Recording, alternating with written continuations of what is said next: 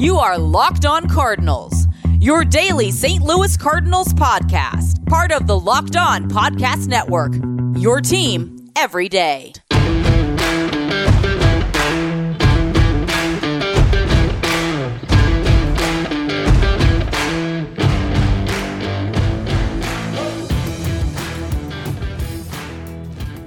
Hello and welcome to the Locked On Cardinals podcast, part of the Locked On Podcast Network. Today is Saturday, October the 24th. This is serving as Friday's episode. Had some delays in getting out yesterday's episode, so I'm recording one Friday. I apologize for the delay. I worked at the radio station last night. I was hoping to get back at a decent enough hour to record, but got back way too late and had to pack for traveling this morning, and it just didn't work out. So I do apologize for that, but I do want to get you guys my thoughts on the World Series game yesterday, which I was able to watch most of. But yeah, so working on radio stations Friday nights, so Fridays, bit tough for me sometimes to get the content out. And to be honest, I probably should have just released an episode beforehand, but I did want to fill up content with the World Series. So we will start with that. Actually, no, we're going to start with Cardinal news, because we will. We'll start with the Cardinal news, and we'll start with Yadier Molina being snubbed out of the, or at least in his opinion, being snubbed out of the Gold Glove contention. The Gold Glove finalists were announced last week. I think it was Thursday, maybe Friday was announced this week, and Yadier Molina was one of the few the favorites that was left off. I know Kevin Kiermaier in the American League also got left off, but Yadier Molina was one that came to mind especially. He got left out of the finalists. He was not a finalist. Three National League catchers were Tucker Barnhart, Wilson Contreras, and Jacob Stallings. All were the adversaries of a Gold Glove, not trying to say anything different. But Yadier Molina, the reason I bring him up is because he had some things to say. His Instagram posts 2 days ago said, "Respect to all the finalists in the 2020 National League Receptor." This is quoting him now. "I see an injustice to those who decide who or not. I don't know if it's MLB or whoever, but it's clearly that they don't want this." I apologize, I don't know the Spanish word. To draw to the great Johnny Bench, basically saying they don't want a Hispanic tying Johnny Bench's record. I'm judged by not supporting the league in anything and not being their puppet. For me, at 38 years old, I'm still the best. Ask every catcher in the MLB, and they will tell you. So that's some heavy comments there from Molina. He got kind of roasted on this, saying that he was kind of being a crybaby and that he was entitled to these things. And I think that's true. I think he probably went a little bit overboard in 2020 he did have a down defensive year for him, and I don't think he was worthy of the Gold Glove this year. And that doesn't mean he's a bad catcher. That doesn't even mean he's a poor catcher. He's still a fantastic catcher. I still want him on my team 100%. And he still means, I think he means more to his team than Barnhart, Contreras, or Stallings do in terms of an intangible factor. I mean, I've talked about that relentlessly on this show, that Yadier Molina, his meaning to this team goes beyond the stats. And I think that kind of, and I've had a conversation with a friend of mine a couple of times of how us Cardinal fans can kind of elevate Yadier Molina's importance. And I think that we do that sometimes, as we kind of look at him in awe and not really look at him for the stats. And I think that this is one of those times. Defensively, he took a step back, and he wasn't a finalist. And he kind of lost it. He kind of went overboard in saying that he should have been a finalist and made some accusations. Whether they're true or not, I'll leave that up for you to decide. I think that all of this comes from frustration and wanting that recognition and wanting to be a Gold Glove winner, because he is a fantastic defensive catcher even this year. But I wasn't overly upset with the fact that he did not get a Gold Glove. It was a bit of a shock to me that the Cardinals overall went from 6 finalists last year to 3. And I think that even though they went from 6 to 3, they have a better chance of winning multiple this year when you look at Tyler O'Neill and Colton Wong, because transition now into the 3 finalists that were named finalists for the award, the wonderful award of the Gold Glove. You have Colton Wong looking for his second, O'Neill looking for his first, and Goldschmidt looking for his 4th. As we take a look at some numbers here, we'll start with Tyler O'Neill, 344 innings in left field, 89 putouts. That's second among left fielders. And I wouldn't have guessed this, but he had 0 errors. I feel like with a guy like Tyler O'Neill especially, we focus so much on his offense or lack thereof, and I think that's warranted. I think when you look at his numbers, I think he had like 176 this year. I got his defense numbers pulled up right now. But I just think that the focus always goes to his offense, and not really that Tyler O'Neill's an athlete. He can run, he can throw, he can field. It's just, and when he hits the ball, when he makes contact, it tends to go well for him. It's just making contact for him has been a struggle. And I think that, that does not mean he's a bad baseball player. I just think he's a bad hitter, and that is what it is at this point. I think he's got room to improve, and we'll see if he gets a little bit more leash from the Cardinals to improve. But defensively, he was very good. He led all qualified left fielders in range factor, 2.33, kind of judging your range factor. And then when the Cardinals had two finalists on the infield, Kolten Wong looking for his second straight, 59 putouts, which was 9th among second basemen, 129 assists, which was 3rd among second basemen, just 2 errors, tied 5th among second basemen, turned 29 double plays. That was 4th among all second basemen. He was incredible. Paul Goldschmidt, 383 putouts, 7th among first basemen, 27 assists, 10th among first basemen, just the 1 error, which is tied for the first, and he turned 41 double plays, which is 3rd among first basemen. So he was absolutely incredible. As we look at a little bit more of the sabermetrics behind it, a little bit more detail, Goldschmidt had a 998 fielding percentage, 1 defensive run saved, and 4.1 UZR over 150. 1 defensive run saved is huge. Kolten Wong had 6 defensive runs saved. That led all qualified second basemen.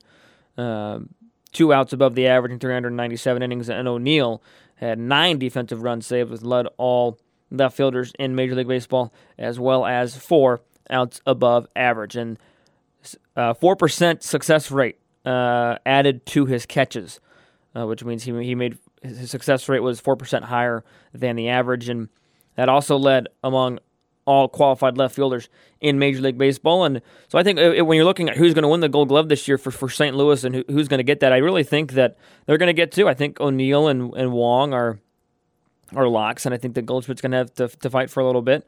But I think that there's a decent chance that the Cardinals get all 3.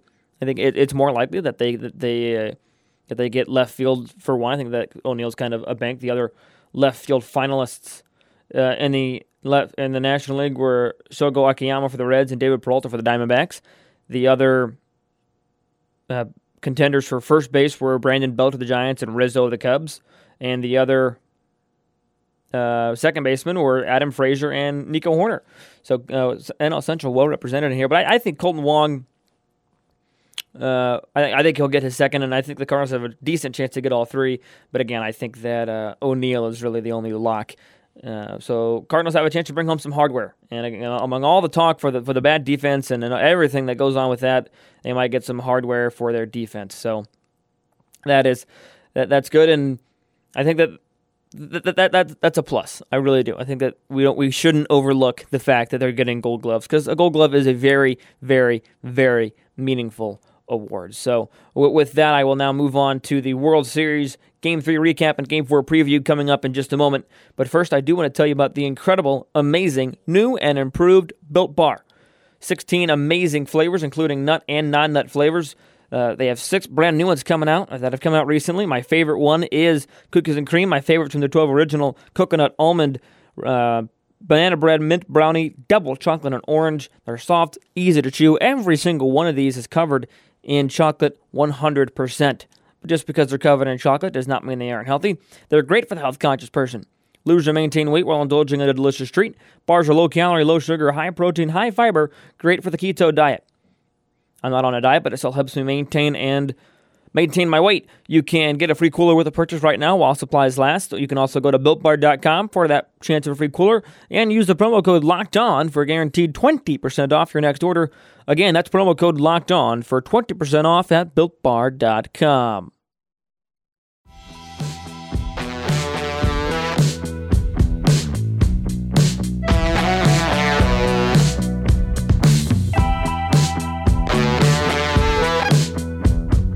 Game 3 of the World Series was last night. I have a special guest that I'll talk to on Monday. The show will be released on Tuesday. Mark Saxon of The Athletic covers the Cardinals for The Athletic. We'll talk with him about the Cardinal offseason and the Cardinal regular season and postseason and basically anything and everything Cardinals. Mark and I will talk about. So we'll be sure to let you guys know, remind you guys of that tomorrow for Sunday to get your questions in because I will have a fan interaction there as well. So yeah, I think that's super exciting. Talk to him. It'll probably be released on Tuesday. But that is super exciting, so be on the lookout for that. But the World Series could be over by Tuesday if the Dodgers win the next 2 games because they won last night by the final score of 6-2. And, of course, the Rays got their only runs by who? Randy Arozarena. Had 1 home run in the 9th inning. It was a solo blast, and he broke a couple records with that home run. He sets the record for 8 home runs and 23 hits. That's a lot of playoff history there. He broke former Cardinal David Freese's record of 50 total bases. He's now got 52 in the playoffs. Freese had 50 back in 2011. And 8 home runs in 1 postseason is absolutely remarkable. Again, I've said it before. Do I think that the Cardinals could have predicted that Arozarena was going to hit like this? No, absolutely not. But that said, I still think that they could have seen this talent coming. And the thread that I shared a couple weeks ago of the stats from the minor leagues from Arozarena and Bader, I think that it was close. Sure, maybe that's up for debate, but I just think Arozarena was the wrong outfielder to trade. And once again, I get it that this is just 1 postseason, but at the same time, I think Arozarena is going to end up being a better player than Harrison Bader. And Randy Arozarena has hit at pretty much at every level he's been at, from college, not from college, from the Mexican League when he defected from Cuba, to minor league system in St. Louis, to St. Louis when he was here, and now obviously to Tampa Bay in limited time in the regular season and in the postseason. But that was not enough, and he was not the story in Game 3. The story was Mr. Walker Buehler, and I believe it was Bob Nightingale who pointed this out, that Buehler was drafted 24th overall in his draft year. I think it was 2015. Cardinals had the 23rd pick that year. And again, the Major League Baseball draft is all sorts of crazy, and a lot of it's just a crapshoot. But still, food for thought that the Cardinals were 1 pick shy of drafting Mr. Walker Buehler. So he shined last night, punching out 10 Tampa Bay Rays, 6 innings, 3 hits, just the 1 earned run. He walked 1 and got his first World Series win. Charlie Morton, Big Game Charlie, as I call him and nobody else calls him, pitched to 4 in the 3rd innings, gave up 5 earned, walked 1, struck out 6, gave up home runs to Justin Turner. Gave up a home run to Justin Turner. Austin Barnes also hit a home run in the 6th inning. Because beyond Morton, Curtis gave up a run, but then Sheriff Thompson and McCallahan all pitched scoreless innings after that. And I think it's going to be a bullpen game tonight as well in Game 4. But this was a big win for the Dodgers. I think that this was going to be a turning point for whoever won. Not just because it was a tie series at 1-1 and it's now a 5-game series, but because of who were on the mound for each of these teams. Buehler and Morton really, Kershaw obviously is incredible for the Dodgers, but 2 of the better all-around talents right now in 2020 for both of these teams, and it was going to be a turning point. And the Dodgers took advantage of that. Mookie Betts continues to freaking impress. 2 for 5 yesterday with 2 stolen bases. I mean, that's incredible. He's probably going to be the MVP, could be the MVP. Justin Turner had another good game, 2 for 5 with a home run. Muncy also had 2 hits, and this Dodger lineup is deep. Even when you have a guy, when you have Taylor Peterson go 1 for 7, you have guys like Muncy step up. Will Smith was 0 for 4, but Turner, Seager, and Betts all had a bunch of hits. Bellinger even had a hit. So this lineup is deep. It's incredible, and the series really shifts now in Game 4, which will be played tonight at 7 o'clock. Bullpen game, Ryan Yarbrough gets the first pitch for Tampa Bay, and Julio Urias gets the ball for the Dodgers. And if I'm LA, I'm feeling really good with who I've got on the mound. He's 4-0 this postseason with a .56 ERA, 16 punch-outs. Excuse me, that's his... Yeah, okay, that's his... That's the postseason. 4-0 with a .56 in 4 games, 1 start for his career. I was getting those mixed up in my head a little bit. 2.84 ERA in the postseason.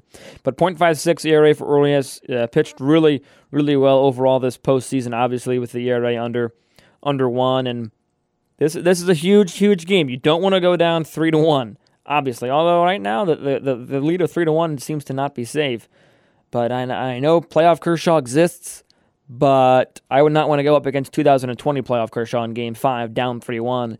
And Tyler Glasnow has not really impressed for the Tampa Bay Rays, and I wouldn't trust him in a Game 5 situation.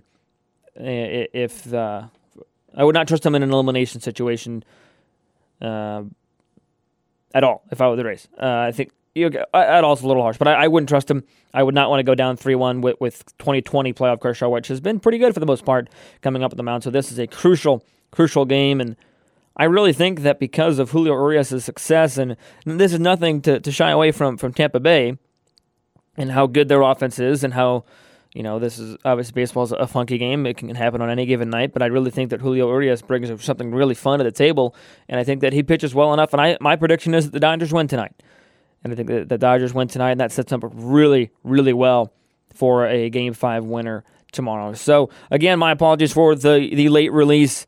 Be sure to tune in on Monday when I recap the last couple games of the World Series, and then be sure to tune in on Tuesday when Mark Saxon of The Athletic joins the show. So that's all I got for today's show.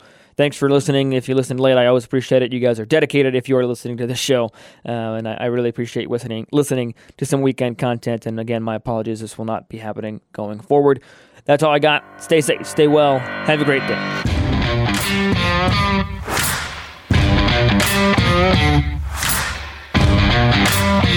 day.